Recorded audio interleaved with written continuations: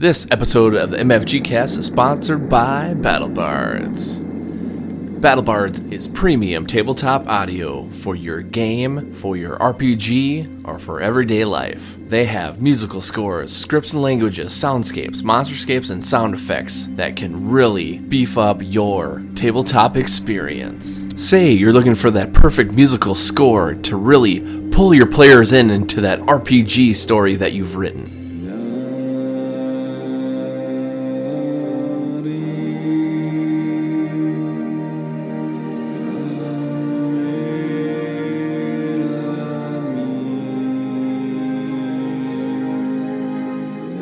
Or maybe you're looking for scripts and languages to fill out your NPCs.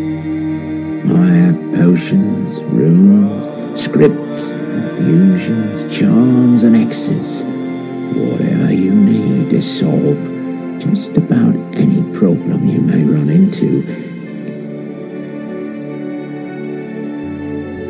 Or maybe you're looking for that perfect soundscape to really balance out your dungeon or outside play.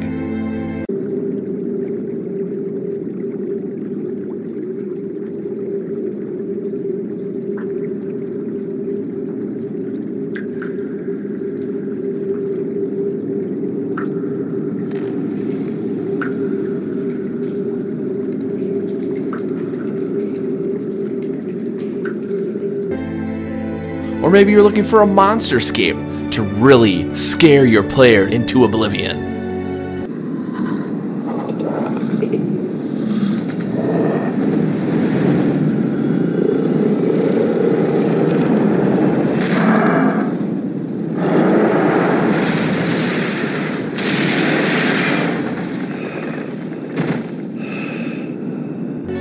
Or maybe you're just looking for that little sound effect that'll just throw that much more into the experience.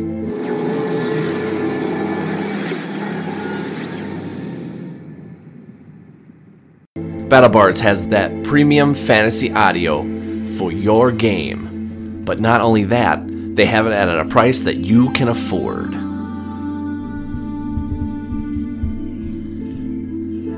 And here at the MFG Cast, we're here to get you started. Sign up for an account at battlebards.com with the code MFGCast1, and if you buy a $10 and $25 package, you get one bonus track of the Dwarf Temple, The Soul Forging. Use the code MFGCast2 when buying the $50 and $100 packages, and get 5 total tracks, including iMonster Combat, Dungeon of Lost, including the Monsterscape iMonster Combat, Behold Extermination, the soundscape Dungeon of Lost Inhabited, the NPC script Armorsmith Steel and Silk, and the sound effect Short Bow Arrow Barrage. Use the MFG Cast 3 code when you buy your $150 and $300 packages and get 10 free tracks, including music of Dark Elf City, Morning Gear, score music, the sound effect Magic Missile Spell, the Monsterscape Common Giant Torture, Hill Giant Entertaining at Home, the racial language Orcish, Orc Brute Lashes Out, and the soundscape Castle Ruins, Ruins of the Black Castle at Night. So not only do you get this great fantasy, or premium fantasy audio, but you'll get a little something extra from us.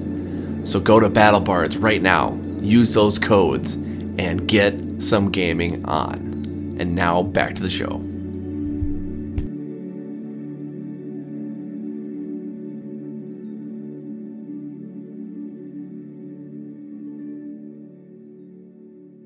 This is the MFG Cast.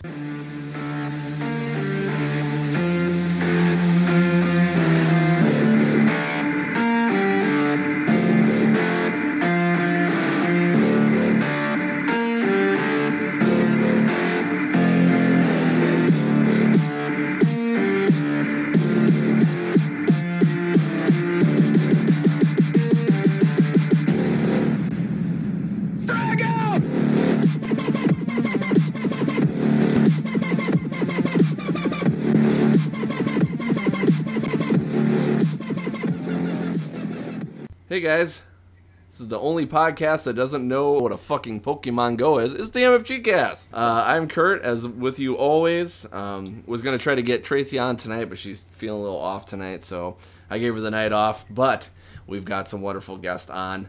They're always the tried and true, trying to think of a good thing to equate it to. The Chewie to our Han Solo, the Finn to our Jake, the Jake to our Finn, I should say. It's Dan and Kim from the GNU Podcast. Thanks, guys, for coming back. Can we also tag in that we are the demon to your Finn Balor? Yeah, there you go. Yeah. Perfect. That's a good one. I like that one. How's it going, everybody?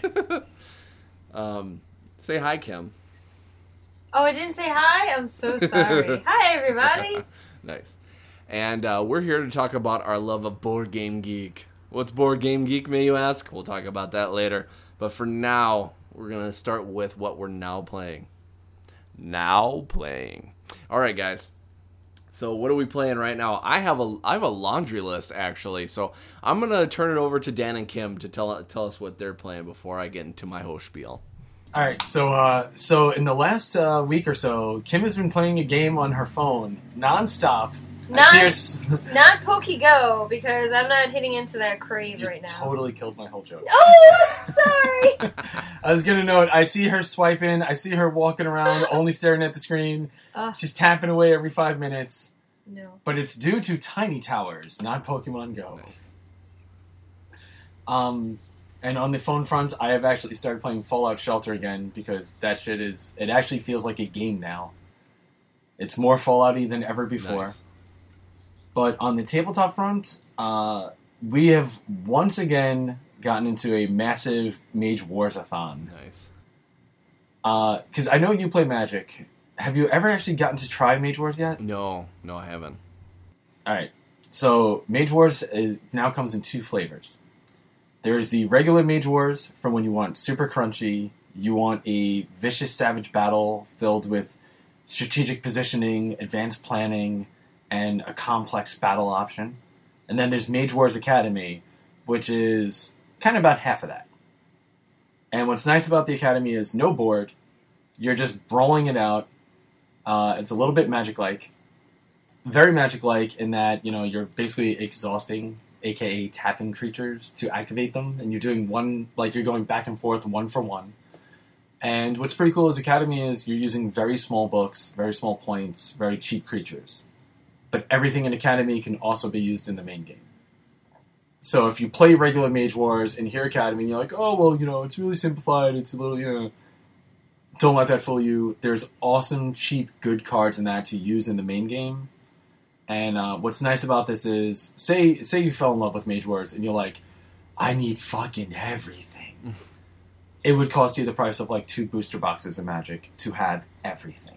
Nice. You get the main game, all the side characters, everything else, just bulk up that collection, and then once you have it, that's all you need. You just make your bucks off of that, because you're not searching for the new Planeswalker. It's fixed, planned out books and, box packages. No random boosters, no hoping for. You just get it, use it, and it's in your book, and that's all you need to play. Very cool. Hi, how are you? I'm waiting for you to talk about your Mage Wars Academy experiences. I got to beat Dan for the first time. Nice. It was great. If Kim sends out of it, it's because she's a little strung out right now. We had to nix her heroin addiction. So nice. She's getting the shakes, she's getting the chills. She's a little low energy because of that. Sorry. All right, what else have you guys been playing? Kim recently picked up Emotep. Mm-hmm. And this would be a great opportunity for her to jump in and describe what it's like. Yeah, but I couldn't describe what it's like. I'm all over the place. Every time I describe games, it's like I'm drunk. All right, Kurt, if you ever, kill a person, tell Kim, because it's prying information from her about things that she enjoys as almost impossible. I'll try it out. Ready? Let's see how much I botched this. All right, so Imhotep, if you're a fan of, the Egyptian culture, you know that he was a great architect, and he basically was a part of the very first pyramid to be built. So in the game, you want to be just like Imhotep. You want to be a great builder. So, I don't know, because I don't know terms for board games. So I don't even know what type of board game this would be. Hold. So it's like, you have these boats, and you're going to flip over these round cards, and they'll tell you what boats you're going to use. There's some boats that can hold 4 wood. That's the venti. Stone. Yeah, the venti. There's another boat that can hold only 3. The grande. Boat that can hold 2. Tall. And a boat that can hold 1. Kid size. Kid size. And each of them has to have a minimum amount of stones. So, like, if you have the 4 one, you have to have at least 3 to go sailing. 3, you have to have at least 2. 2, at least 1. And then the 1, obviously, you can't sail it. You have to have something on it. And then what it is, you each have an action to spend. And the end of a round is when all 4 ships are at a dock. So you could either collect stone, you can place stone in a ship, you can sail a ship, or what's another one? Play a card. Yeah. You can play a blue card. Sorry, I'm flipping off motorcycles that are going past my house at That was 50 great. miles an hour. That was great. I absolutely love the visual. Thank you That was for great. thank you for ruining my podcast, asshole. I like the face, too, when you give it. I would have loved it if you heard one of the bikers, "You guys did that years ago!" As they drive You you. gotta know shit, right? But what's great, though, is the scoring. You have to basically think moves and moves ahead in order to score. Because you score how stones are placed on the board. So you're actually building a pyramid, a 3D pyramid, right? And depending on what column you put them in, they have different scoring points.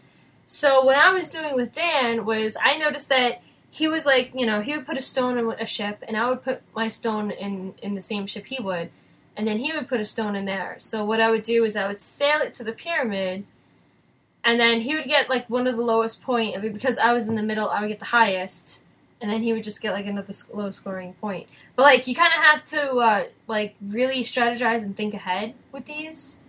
And the same thing if you put it in like the burial chambers. Yeah, so there's burial chambers, pyramid, pillars, Obelisks. obelisks, the market, and what was that last space? How many did you mention? 5? 4? There's 5 though.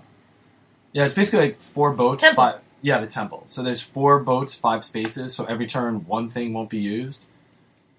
But what's pretty cool and weird about this game is it has a shocking amount of FU elements.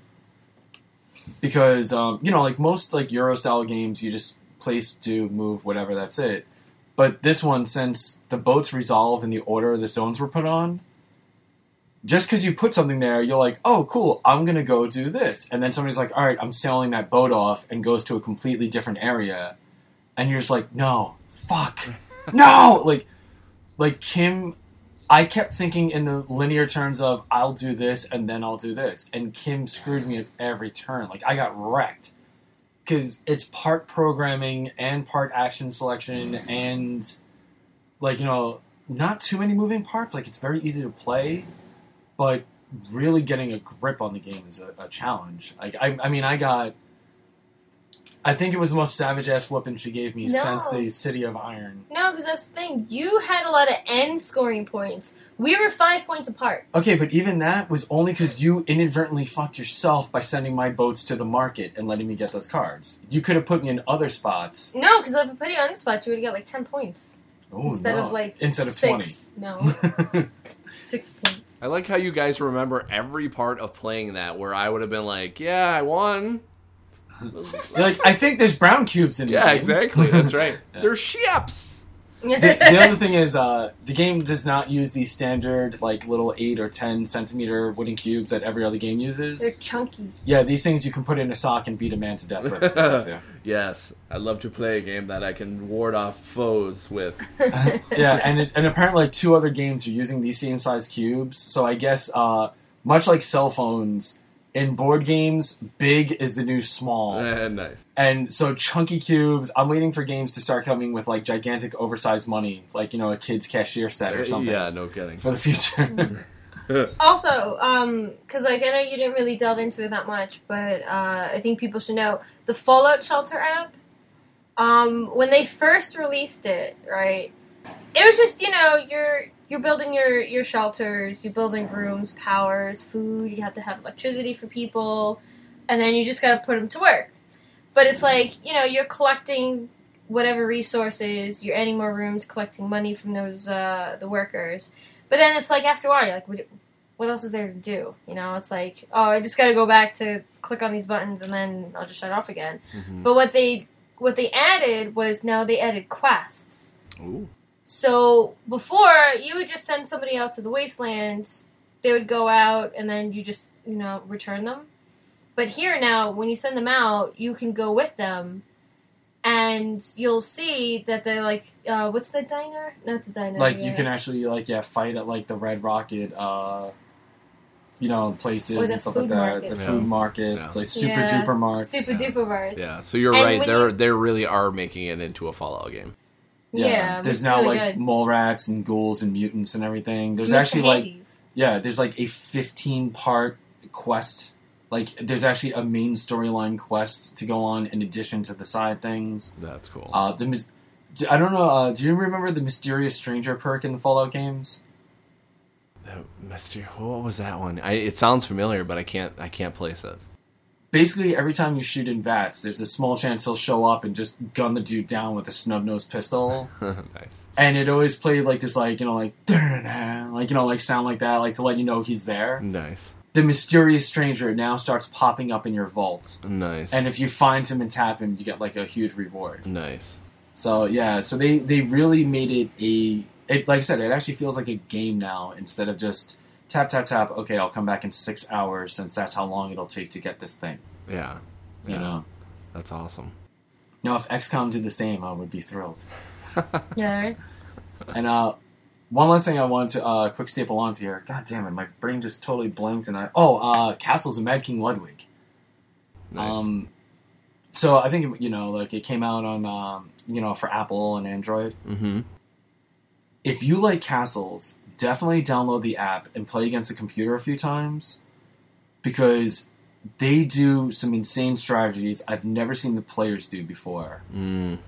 And it really gives you an awesome idea of some spatial awareness where it's like, you'll look at their castle and you're like, I got this in the bag. And then they drop one hallway that touches and finishes out 3 rooms at the same time, and they're taking an extra turn, they get $10,000, and and you're like, holy shit. You start seeing these things and you're like, now I'm going to start doing this. Yeah. My scoring and my play in that game has drastically improved after checking out the app. Mm-hmm. Yeah, that's cool. So it's like playing with somebody that knows what they're doing, and you see that and you're like, oh, well, geez. If I would have, I've never even thought of that way. Yeah, it's like if if your friend was amazing and ruthless at this game, It would be the app, the computer. Yeah, that's awesome. Okay, well, I guess I will get into the stream of games. I'm not going to talk about them too long, just because there's so damn many of them. But this makes me really happy to hear, by the way. Yeah, me too. And this is the reason why the podcast kind of dropped off. I apologize to everybody because of a little mini vacations here, and because of some health issues with family and stuff like that. We haven't been able to put out as many episodes as we liked, but we've actually been able to play some games. And me and my wife have actually been getting the bug to play a lot of nights, so that is made for some very great games and stuff like that.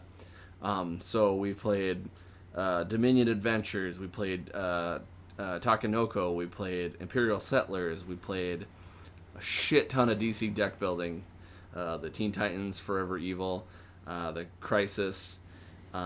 We played Garbage Day, which we're actually... I got a quick question for you. Yes. The Forever Evil of the DC deck builder. Yes.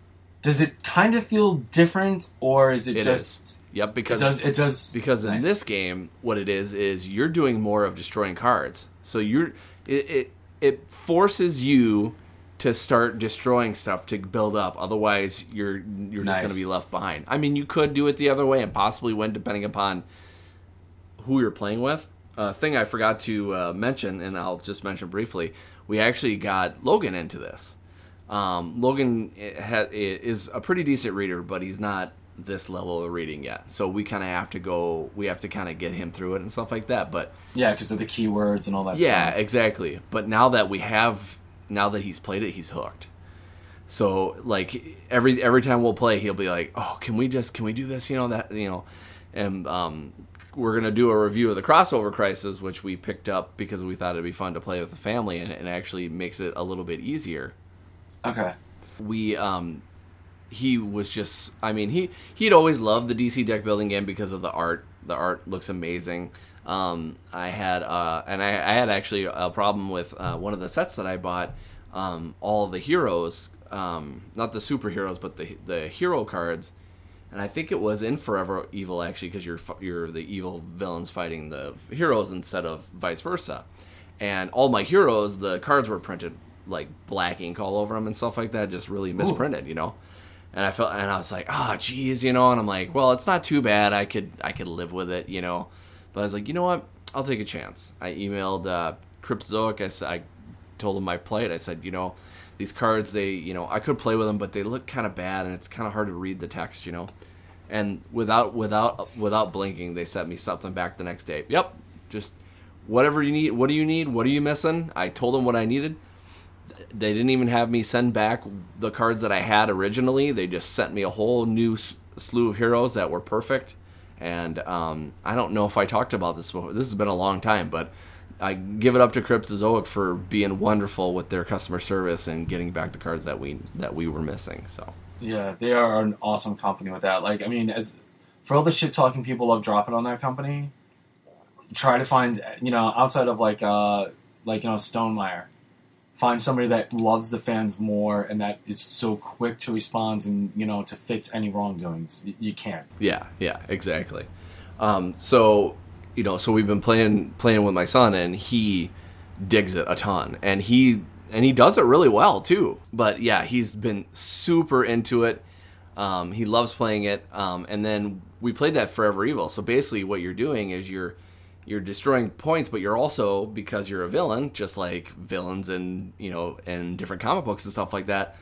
They even in villain team ups, villains are always trying to screw everybody over, including the other villains.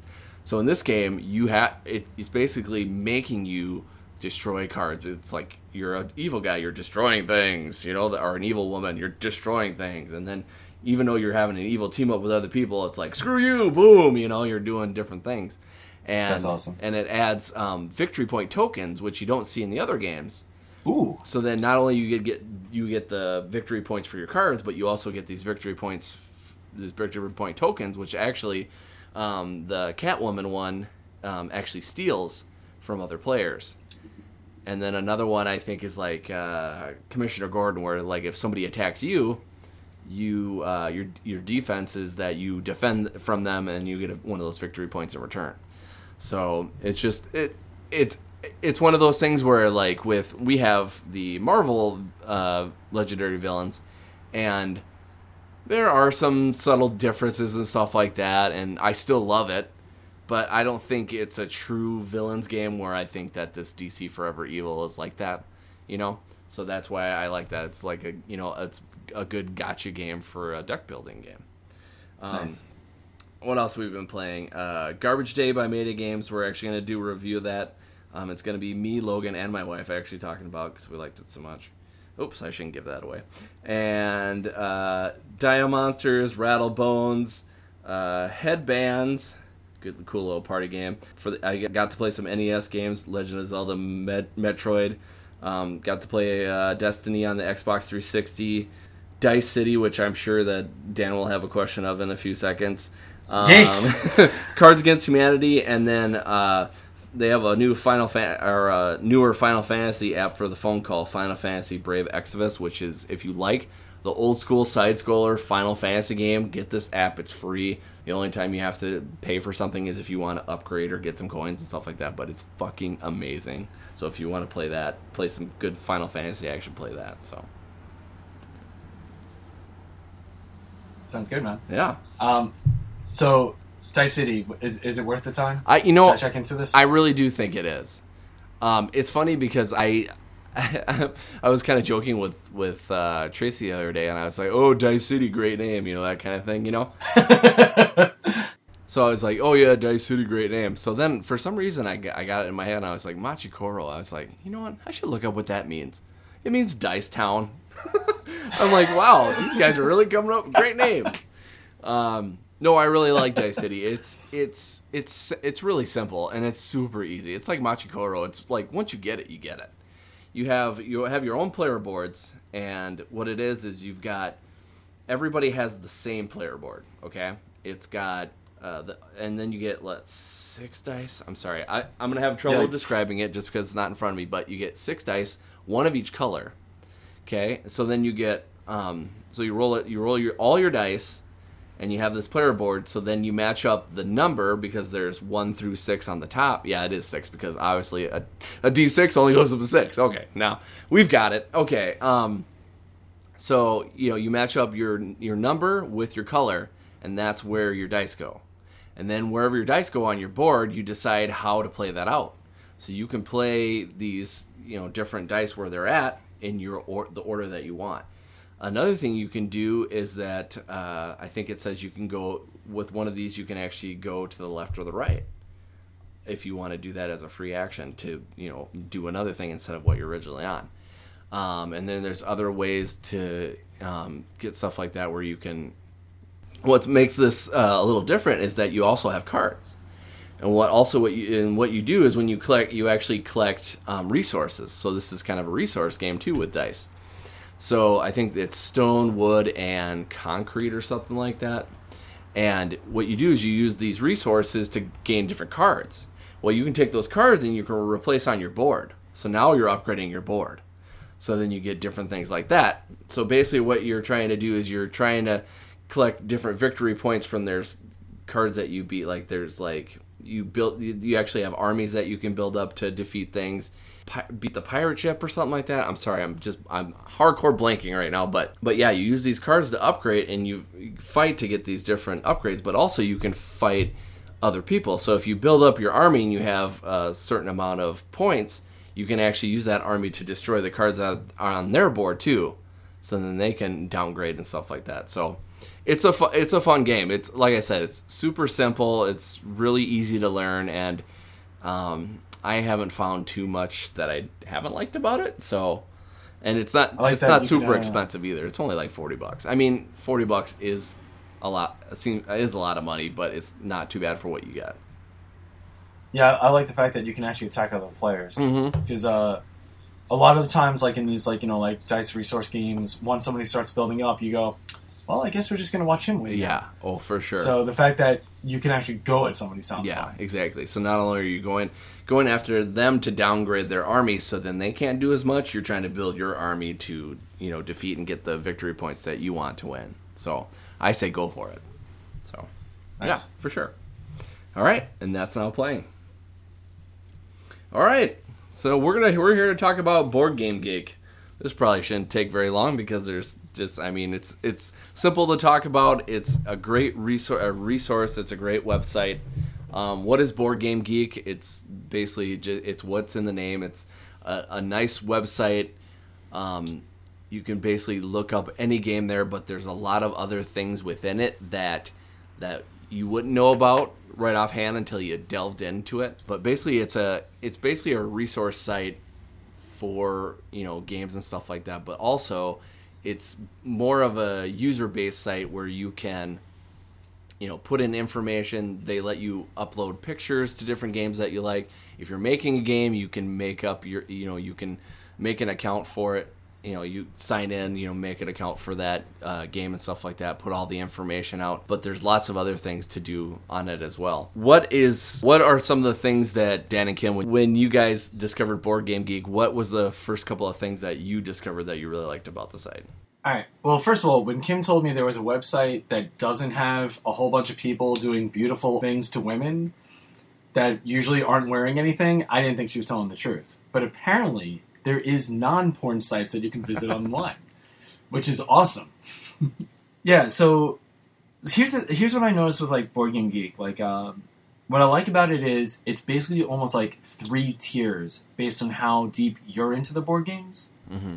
Like, say you just want to, like, you're thinking about picking something up, you just want to get an idea of how the game looks on the table. You can just, like, skim some pictures, check out a quick little video or something, see an overall rating. Right? Are you talking about porn again? Yeah, pretty much. Okay.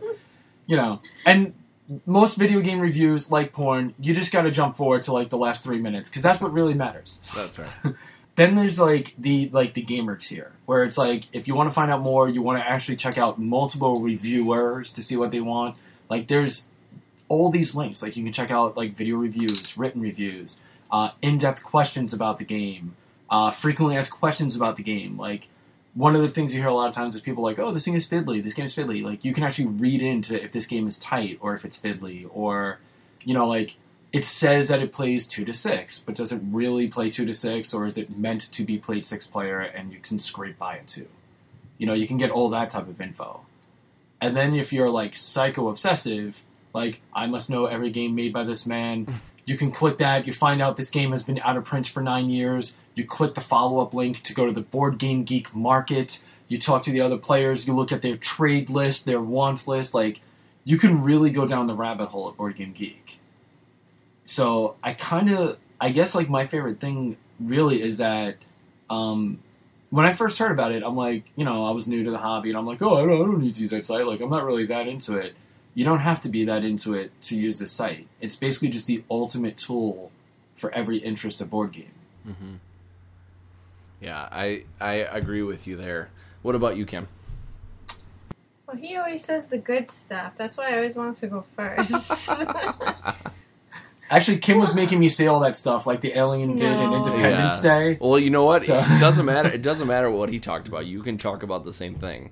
I'm probably going to rehash what he talked about too because we're talking about the same thing. But yeah, just tell me some of the highlights of why you like the website. Okay, so like you said, like if you're new to it, you definitely you check it out to see the pictures of the components of the game that you want to play. So it's like, oh yeah, because sometimes just looking at a back of the box, it's you just get a basis of the components, but when you see people actually laying it out, setting it up, you get like a different feel for it, and like the pictures do help for when you want to try and invest in a game. There are a couple of times when me and him we would be playing a game and we would have a question. And we just go like Board Game Geek, we type in the question, and then usually we can just find a forum on it because a lot of like the questions that we have are usually the same as what everybody else says. It's like can this guy equip that? Or yeah. Like, wait a minute, can this be targeted by that type of card? And you'll find it somewhere there. Yeah, and then like I like the video selections of the only thing is because I don't know how they do the videos. Like I think if it's only like Dice Tower exclusive, like people who are on Dice Tower are the only ones who can like really post videos on there. No, anyone can. I haven't seen it, that's why. You remember that, Kim actually introduced me to a video for a tutorial on the game Urbanization. Oh, yeah, okay, so, I don't know this guy's name. The one that has Jen as his partner, who... Rado. I hate Rado. Fucking hate him. Wait, here's the thing, right? Okay, I get it. You want to be cute and be like, oh, Jen is going to move this piece. That's fine. You can do stuff like that. But then you can't go, well, Jen was thinking about going over here because it would be disadvantages at me. But you know what? I think Jen's going to think about a little more strategical, so she's going to move over there. But I don't want her to move over there. So maybe, she can move on to the other place so I wouldn't have to. And then, I don't know, Jen, I don't know what Jen's thinking. She might move over there to screw me. But you know what? She's not going to screw me. She's going to move over there. I was 16 minutes for the first is that necessary? If she's not even there. And the fact that he doesn't just teach you how to play the game. He strategizes, which, no offense, is, the worst thing you can do when you're first playing a game. Because you're introducing. You don't have to, I get it, play to win, but when you first teach a game, or at least show people how to play a game, you show them how to play the game, not how to win the game. you know? Yeah, So which makes sense. Yeah, like that just annoys me. I can't stand his videos because they're too long and it's just, he's all over the place. But, I don't know the guy's name because we were playing, I found this guy when I was playing Turns and Taxes. It's a post office game. Which, nice. Of course, which, Dan would love. Perfect! He's the face of the post office. Exactly. That's why we had to get it. So I was like, you basically, you're just like creating these routes for mail. Like you just deliver to all these cities. And I was trying to find walkthroughs. And I finally found this one guy. And like, he's really precise. It's almost as if like he's reading directly from the rulebook, but not really. Yeah. And he shows you like you physically see it, and he's talking to you like he shows you like how you're doing everything. And I think it's like the way he does it is perfect. And I was actually thinking of, kind of like starting a walkthrough of board games based off of what he does, because he does it really good. Like he shows you how to play the game. Not how to play and strategize to win. And he uses cuts in his video. And he does cuts. Yeah. That is important, too, because I know it may be unfair to... What's his name? Rado. That one, I can't remember his name. And two, I just really hate this guy. There's just something about him just, like, irks me. But I could not tell. The fact that he doesn't do cuts, and if he does a move wrong, he'll, like, put it either, like, on the screen, like, oh, I meant to say this, this, and this, or he'll put it, like, in the comment section. But it's like, no, you gotta, when you have a walkthrough, you kind of want to make it a little perfect because people are going to be watching this and listening to it and following along. But, like, if you don't have cuts or anything, like, of mistakes, that's not good. Plus, I don't know about you, man, but if I go to learn how to play a game and I see, like, how to play, like, take, for example, like, how to play CV, and one video is 9.5 minutes, and the other is 38, it can't be good enough. It's like, I'm going to choose 9.5 every time. Yeah, because, like, that's like playing a game. Like, we just need a walkthrough. Yeah, if a walkthrough is at an hour and change, fuck that. It's like, no, that's now my night. I don't even get to play it anymore. Pass. Yeah. But anyway, so, yeah, like, the videos, and I think he was in one of the videos about the urbanizations, the guy that I like. I think it's like, I don't want to insult him. German? Polish? He has an accent. He has an accent. It's a bit heavy, but you could still hear, you can still understand him. Mm-hmm. So, like, a lot of the times when we were playing games, I would go on BoardGameGeek to see if I could find a short walkthrough, but a lot of them are just reviews, not so much walkthroughs. I'll tweet a link to one of his videos since I can't remember his name. That'll be the best I can do to compensate him for his popularity. Yeah, because he actually, I learned Fields of Arl from him. He was so good, and I watched Sausage Fingers. Tom Vassell? I couldn't remember. I'm sorry! All I know is Sausage Fingers, because that's what I hear everyone talking about. I'm so sorry. He did Fields of Arl, and when he was explaining an end scoring thing, he got it completely wrong. And I was like, oh man, that's bad. And I was like, that's why, like, I went to multiple video sources, because that's what's good with BoardGameGeek. You can go to, like, if you don't like one video thing, you can just keep scrolling to, like, see which ones you do want to watch. Mm-hmm. So I like that they don't just have, like, one video for each game. They have, like, a multitude of them. Yeah. So that's also good, too. When I first started looking on BoardGameGeek too, it was the same thing. It was just when I first started doing, playing board games, the more of the hardcore-ish ones. And basically I just wanted to see what was out there, and unfortunately I went with, and I still kind of do go with rating, which I shouldn't, because every game is their cup of tea or not their cup of tea. It's just how it works, But it's nice to have that rating there to be like, okay, well, a lot of people liked it, so, it may be something worth checking out. I was going to say, odd question. When you look at the ratings, do you also look at how many people rated? I have more of late, and I can understand where you'd get that screwed up, because especially if it's a newish game, it could have 5 ratings, and one person rated it a 1, and then it throws the whole thing off. I was going to say, because when you see a game ranked at like 7.4 and it has like 200 ratings, you're like, oh, that's not bad. But when you see a game ranked 7.4 and it has like 8,955 ratings, you're like, ooh, this is pretty good, I guess. Yes, exactly. But then, as more and more I got into it, like Dan said, you get into you can put on stuff that you want to trade, which is awesome, because I don't think there's enough sites that do that. You can probably go on Reddit, but I don't trust Reddit. And, so you can go on there for trades. One of the things that I'm really impressed with is and it pretty much can happen with any game, you can take a piece that you found on the floor. What is this piece? Put the picture on BoardGameGeek. Somebody, maybe 1,000 people, will all know what that is. And it's like, thank you very much. Mm-hmm.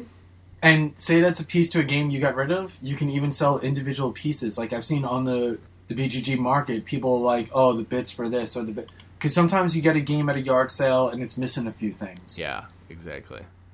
So which is awesome. Yeah, which reminds me, I have a piece that's missing. I should go on there and make sure, see if anyone's got one. Right. And then, of course, with doing this podcast, it's been a big help with like any questions I have. Like I've gotten away from this a little bit, but coming up with different topics for the podcast, I was like, I just wanted to see what everyone else thought that maybe hadn't heard of us, because a lot of the people on BoardGameGeek, they have a pretty good opinion about it, and some have maybe a little more thought out, and they have more than 140 character opinion than on Twitter. So it was nice to throw that out there and see what people thought there, and everybody seemed very, very nice and welcome to share their opinion. So that's another piece that's been good. The fact that that you can put a lot of your user content on their website as long as it's not offensive or copywriting somebody else's work is pretty awesome, because we've done a few reviews here and there on BoardGameGeek itself to help out different Kickstarters and companies that have helped us out and stuff like that, and it's cool to see the reaction from there. And luckily we haven't gotten any super negative feedback from any of ours, because it's funny, because when Kim was talking about why she hates different things about videos and stuff like that, I'm like, it's every time I put our content on, I'm scared of that. I'm scared of somebody going, you're a fucking idiot, because I am, and I don't want people calling me out too much on it, but I always have that fear, It's like, but for the most part, even in our reviews and stuff like that, someone will comment, well, I think this is a little different. You might want to change it. Thanks, awesome, thank you. It makes our review better, and it makes our information better for then the next person that comes in and takes a look at it, they have the right information. Yeah, because that's a positive feedback. I don't go to Rado's videos and every one I go you're a fucking asshole, I hate you. There's no point of that. If you don't like someone, just don't watch it. That's why Rado, I tried to give him a couple of times, but I hate him, and I was like, alright, I won't watch your videos. It's just like that. But it's it's good that people, when they watch it, they don't do stuff like that, saying, oh, you're an idiot, why would you say something like that, Mm-hmm. You're stupid because you didn't get the rules right. It's the fact that somebody actually, saying, hey, you might want to change this because, you said this wrong. That's good. That's good positive feedback. So when you guys go on BoardGameGeek, is it mostly for looking up pictures and looking up what the game is about to purchase, or what's your first why is it your first thing to go right to that site? Alright, so I'll go first this time. So for me, because when I was we're at the game room and I see a game I possibly want, I'll look on BoardGameGeek, because usually when I just type it into Google, sometimes I'll just forget to put in board game and it'll just give me something else, like a movie or something. Yeah. But even still, I'll look at the images. Sometimes the images don't even match the thing I look up. So a lot of the times I'll look up one thing and then all of a sudden it'll just give me I don't know, a picture of Will Smith. I'm like, okay, why do I need that? But if I go to the BoardGameGeek, I know that I'm definitely gonna get the picture of the actual game. So I don't go on BoardGameGeek all the time. But if there's like, oh, I'm at the game room and I see a game I might want, I'll look it up on there, and that's about it. But Dan, he goes on it a lot. Yeah, it's like my big thing is usually, like for stuff in the pipeline, because we've been trying to do better with our gaming budget, because as we talked about, in episodes past, like that habit of, oh, there's 5 things out that I want. I only get to play games one night a week. So I've been using that to like help me like narrow down choices. Like this game Urbanization that we were talking about before, I was on the fence on it for a while. Checked out a lot of shots. The shots looked interesting. Read some of the, play sessions. The play sessions sounded interesting. But once I saw that video and I saw how all the moving parts came together and how the game works, I'm like, yes, I definitely want this. And it's good for that. It's really good for, if like, we, as we said in the other episode, fight that urge to just go, buy. I know you think you're helping the hobby, but you're putting yourself into the poorhouse and destroying trees unnecessarily. Yeah, and plus you're throwing your money away on a game that maybe is not as good as the next game that that you're gonna find. Yeah, it's like, because there's nothing worse than you just bought 3 games and then that super cool game you wanted came out and you're like, I'm broke. Mm-hmm.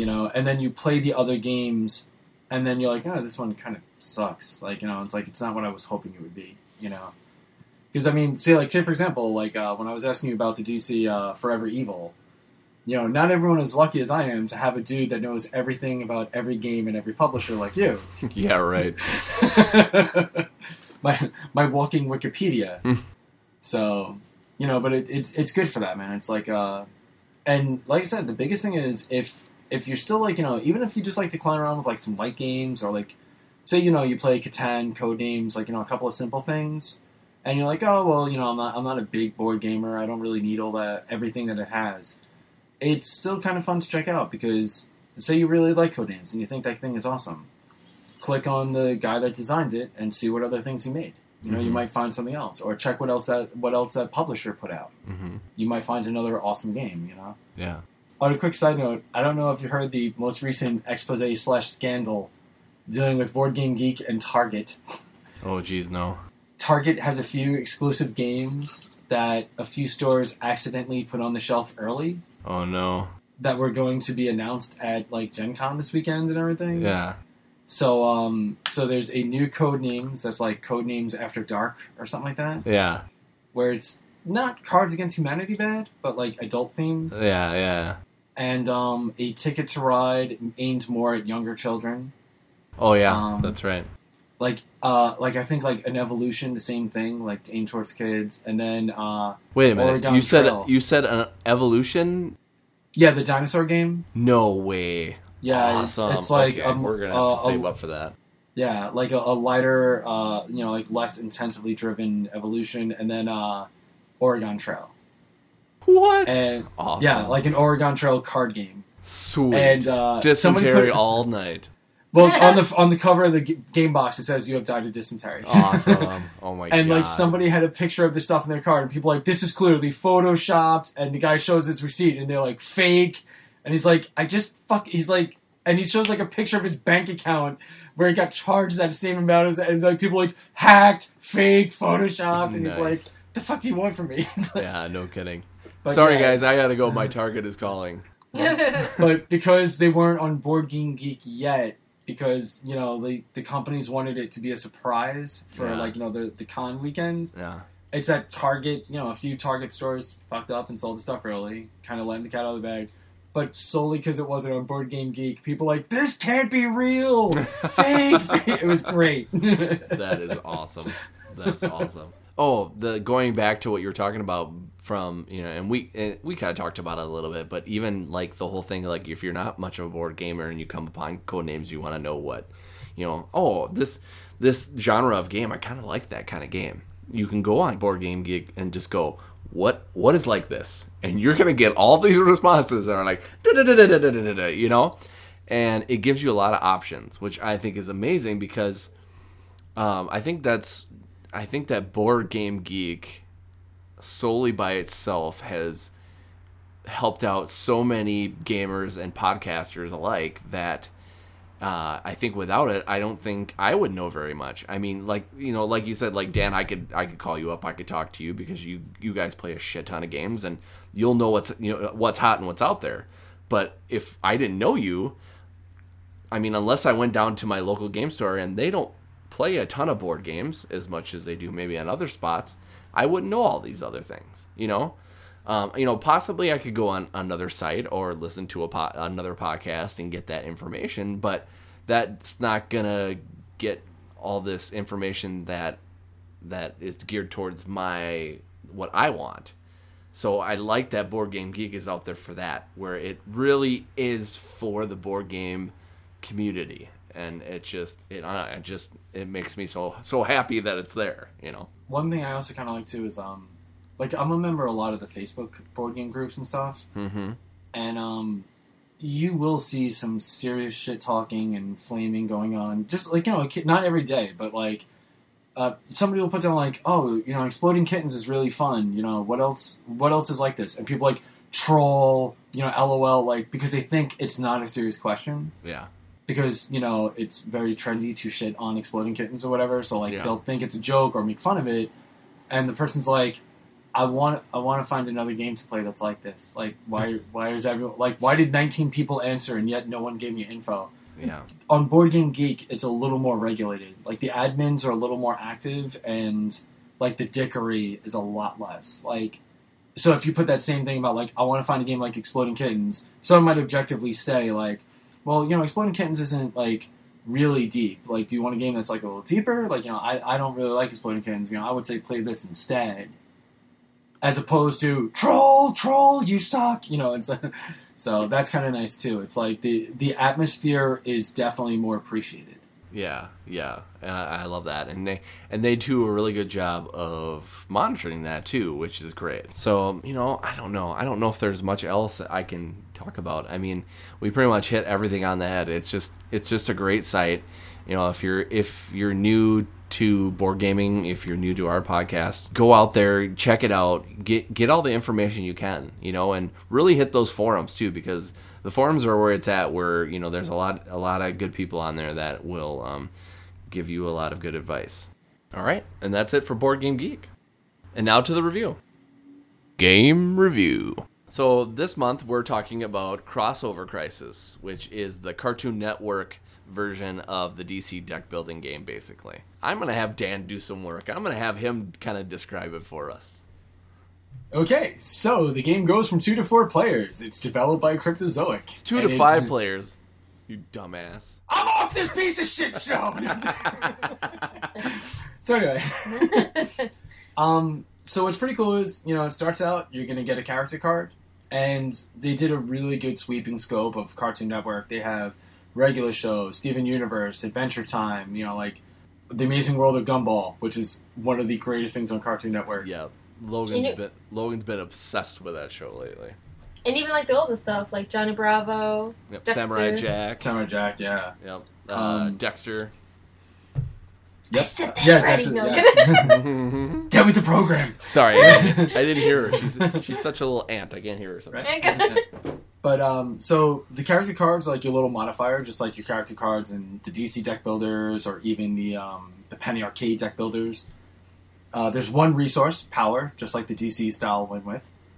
And this game, unlike any of the other DC deck builders and stuff, features a lot more out-of-the-game elements. Mm-hmm. Like, in all the other games, weakness is just like, this card does dick, so when you draw it, it does nothing. Yeah. But in this game, it's like some of the weaknesses are like, you can't smile or laugh during your turn. If you do, get another weakness. Mm-hmm. Or like, you can't speak during your turn or whatever. Like all these like little weird wacky things. Yeah. I'm sorry to interrupt, but my favorite card is, I can't remember what the guy's name is. Ah, shit. Anyway. But his is, if you don't eat an onion ring within 30 seconds, you get a weakness. Ringo. Thank you. Yeah. When you play this game, you have to make sure you can either play it like at a food court or something, or just like make a thing of onion rings, have it to the side, and when people go get it, it's just no, we gotta wait until we play Crossover Crisis in order to eat these. Yeah, I love it. Actually, in every book it kind of talks out some of the cards just so you have information on it. And for Ringo, it says, an onion is a food item and not a card in the game. Next time, bring some to snack on while you're at it. Don't you? Why don't you? Or whatever. I'm like, that is awesome. This game also has 2 like game mechanics that you never see in these other deck builders: fist bump and rocks, paper, scissors. Yes. And it's great because like Finn and Jake, every card with fist bumping is cheaper since they do it in the intro of the show. Yeah. Like it has like Cartoon Network really does this with a lot of their games. Like even the Adventure Time Munchkin features like if anyone's drinking like a cold drink, Ice King gets +2. If there's water or any liquid on the table, the Bucket Knight gets stronger. Like Cartoon Network loves doing that with these games, and this one is where they went balls out with it. Because some of the event cards are like crippling gravity or something like that, where you have to show signs that you're being like pulled under by gravity, and if you don't, you get a weakness. Everyone has to dance like a robot for 20 seconds, and if you don't, you get a weakness. One of the others that's great is something like everyone has to put their left arm on the person next to them, and like whatever you do with your right hand, they have to mimic or something like that. Yeah. Where it's like, and if they don't, they get a weakness. So this game is, and like even those weird cards, they note, hey, if you want to play a regular game, just put like 3 or 4 in. And if you want it to be a little weird, put in 10. But if you want it super wacky, like use all 20. Yeah. But I love that they do this. Like it's a nice little mix up because now here's the thing: if you're not into Cartoon Network, you can be like, this is dumb. But if you know somebody that's into a few of the Cartoon Network shows, this thing is fun as hell. Like, we broke this out. Day one when we got it, we broke it out at the game store. And everyone we were playing with was having a blast. Like, as soon as they're like, oh, Mordecai and Rigby. Dibs, I want to be them. All right, cool, be them. And then, they would be buying all the cards from their show. Like, regardless if it helped them or not. They were like, oh, like, Samurai Jack, I love that show. And, like, they would just be buying cards for that show. But in this one, like all the other deck builders, you want to beat those villains. And again, the villains are from all the shows. And their attacks kind of reflect those shows, which is really fun. I do think it's funny that everyone beats the shit out of Ice King. Because he's always the first villain you fight. Aww. So he will always get his ass handed to him. Yeah. And they do that with all the other ones, too. Like, it's always like the Ra's al Ghul is always the first guy you fight in one of them and stuff like that. But I love that that the Cartoon Network version kind of turns it on its head a little bit. It's got the same kind of stuff to it, but it makes it that much more fun and that much more enticing, especially for younger kids and stuff like that and fans of the show, because you get all these inside jokes and things that you're like, oh yeah, that's awesome! I can't believe they did that. Part of the fun of this game is like doing the rock paper scissors and the fist bump. The fist bump, like with rock paper scissors, most of the time you're doing rock paper scissors to draw a card. That's usually what that's for. And then there's other different things that may show up. With the fist bump, it's basically it kind of lends for abilities around the table, but you don't do much else than just fist bump. And I was like that's just awesome. Well, like one of the superpower cards is Jake's stretching, where you have to fist bump 2 different opponents at the same time. Yeah, that's right. And then all of you draw a card. Yeah, exactly. Let me tell you exactly why I love rock paper scissors in this game. Especially playing with my family, because of Trusty Old Rock. I never get beat. I never do. Tracy beat me once, like 2 days ago, and I'm like, oh my god, it happened, But otherwise, it's uncanny. Tracy, the other day, she got one of those cards where it was like play rock paper scissors with an opponent, and she's always turning to Logan. Here we go, and I'm like, you chicken shit, come at me, whatever. So it's just, I don't know. This game just brings so much more fun to the table.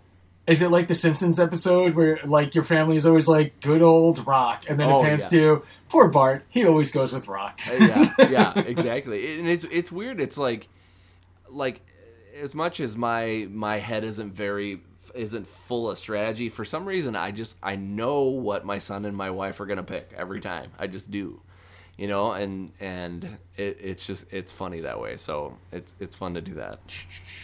What else was I going to talk about on this? I feel like we've caught a lot of it. I mean, Well, was one of the things you're going to say was how awesome Johnny Bravo is because it costs more to buy any female cards when you're Johnny Bravo. Yeah. But once you have them, they work better for you than anyone else. Yeah. Yep. I love that. I love that they just, I mean, just like any of these DC any of these deck building games for Cryptozioc, they really take time to figure out what each character is about, and they put that in their abilities and stuff like that. So you're not just like, oh, this character has random thing A, and this other character has random thing B. And another thing that I like about this too is that if you swap out enough stuff and you know what's what, you can actually play this with any of the DC building stuff. I want you to use the Joker in the cartoon crossover. I want you to just tell me how it works. Yeah, I'm sure it'll just be amazingly insane, and it'll be fun. Because I know Logan would be up for it. I know Tracy was up for it. I actually had to tell them that I needed to stop playing the DC deck building game because they wanted to play it so much. I'm like, guys, remember, that phrase, there's too much of a good thing? We've hit that thing. And this is the DC deck building game is my favorite thing ever. So for me to say that has to take a lot. I was going to say, that's the one thing that's nice is when you can actually get enough time to play the game to the point where you're like, all right, I need to take a break from it. Yeah, exactly. And that's why.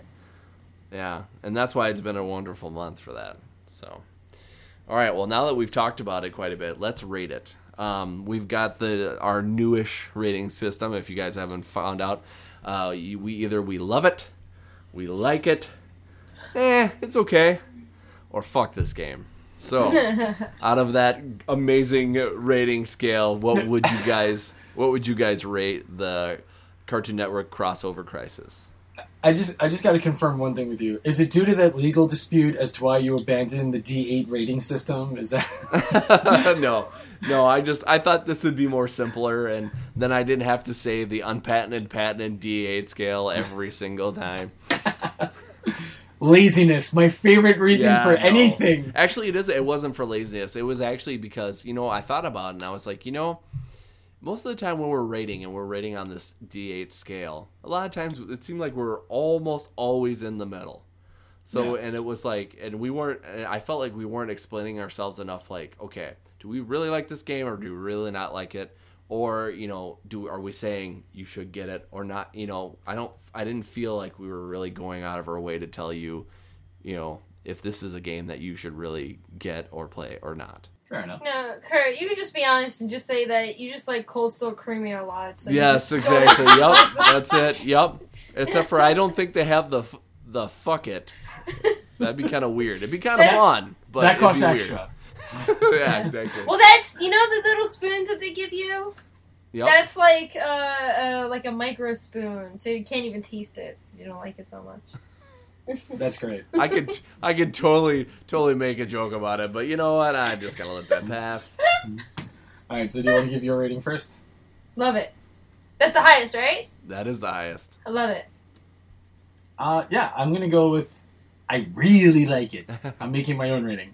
No, fuck you.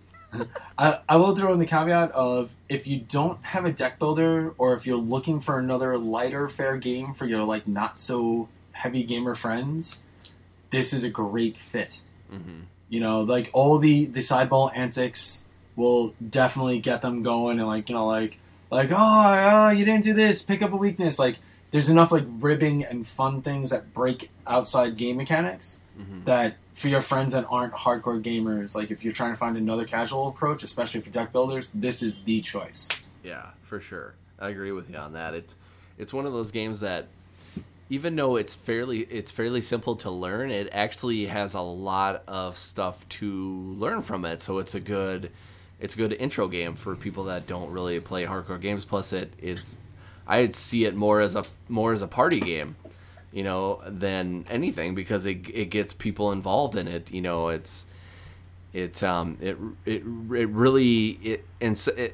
Unlike the DC game, it gets you more involved into it, and I think you pay more attention to it than I think the DC goes.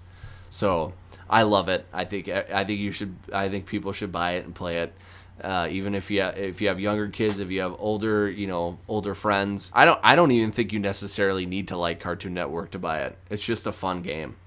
I mean, it makes that experience better if you do know Cartoon Network, but I don't necessarily think that you need to know it. Concur. Well, there you go.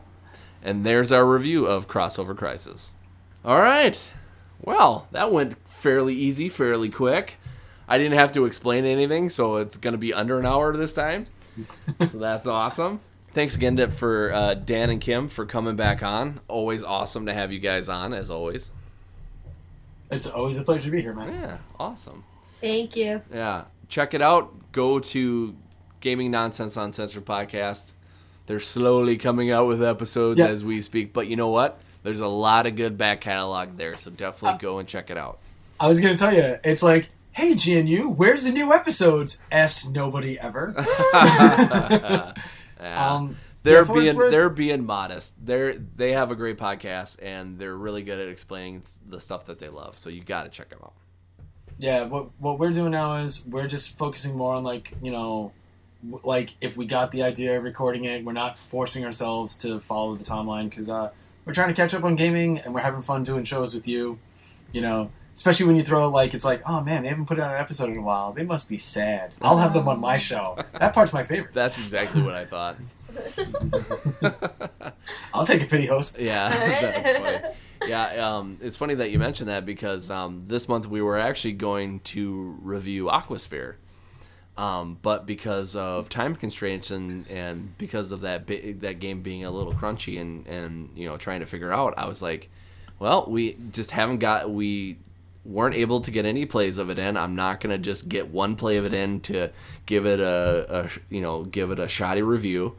I want to give a big shout out to Rodney from Watch It Played, actually, because the other night we were gonna play this game and we got everything out, got everything set, and then there was one part where we were stuck. We're like, what do we do? And because it took so much of us it took so long to put it up, we were like, okay, we're gonna sit it here. I'm going to go watch a video. We're going to get this thing right, and then we'll play it. And his video is great. Yeah, and so we watched the video on it, and he went through precisely the certain things that we couldn't figure out. And I'm like, thank goodness. I'm glad we decided to stop and figure this out so then we can get some great plays in it, and we'll review it next month for the podcast, and then we can give you the review that you guys deserve. So nice. Yeah. So, again, everybody, thanks for listening. We should have some fun stuff here in the future. As of this recording, next weekend, the 31st of July, we're talking to Dave Killingsworth from Solar Flare Games about their Lords of Rock Kickstarter coming out soon. That looks awesome, by the way. I've seen the pictures he's been posting. Holy shit. Awesome idea. The art looks great. So good so far. And I saw a little video about how, like, the scoring and everything is working. Mm-hmm. Yeah, I think I'm going to be jumping on that gravy train when it goes on Kickstarter. Yeah. I'm a big fan of old 80s rock. I saw the art. I was like, oh my God, I love it. So then I followed Solar Flare Games, and he's like, let's talk. I'm like, let's do it. I'm like, but can we talk on the 31st, even though it launches on the 1st of August? But I'm going to try to put that out as quickly as I can, and we'll be talking about that coming up here soon, and you'll be able to hear it soon from us. So, again, thanks for listening, guys, and we'll see you next time. Peace. Bye. Legends of Tabletop Podcast. Creating legends one die at a time.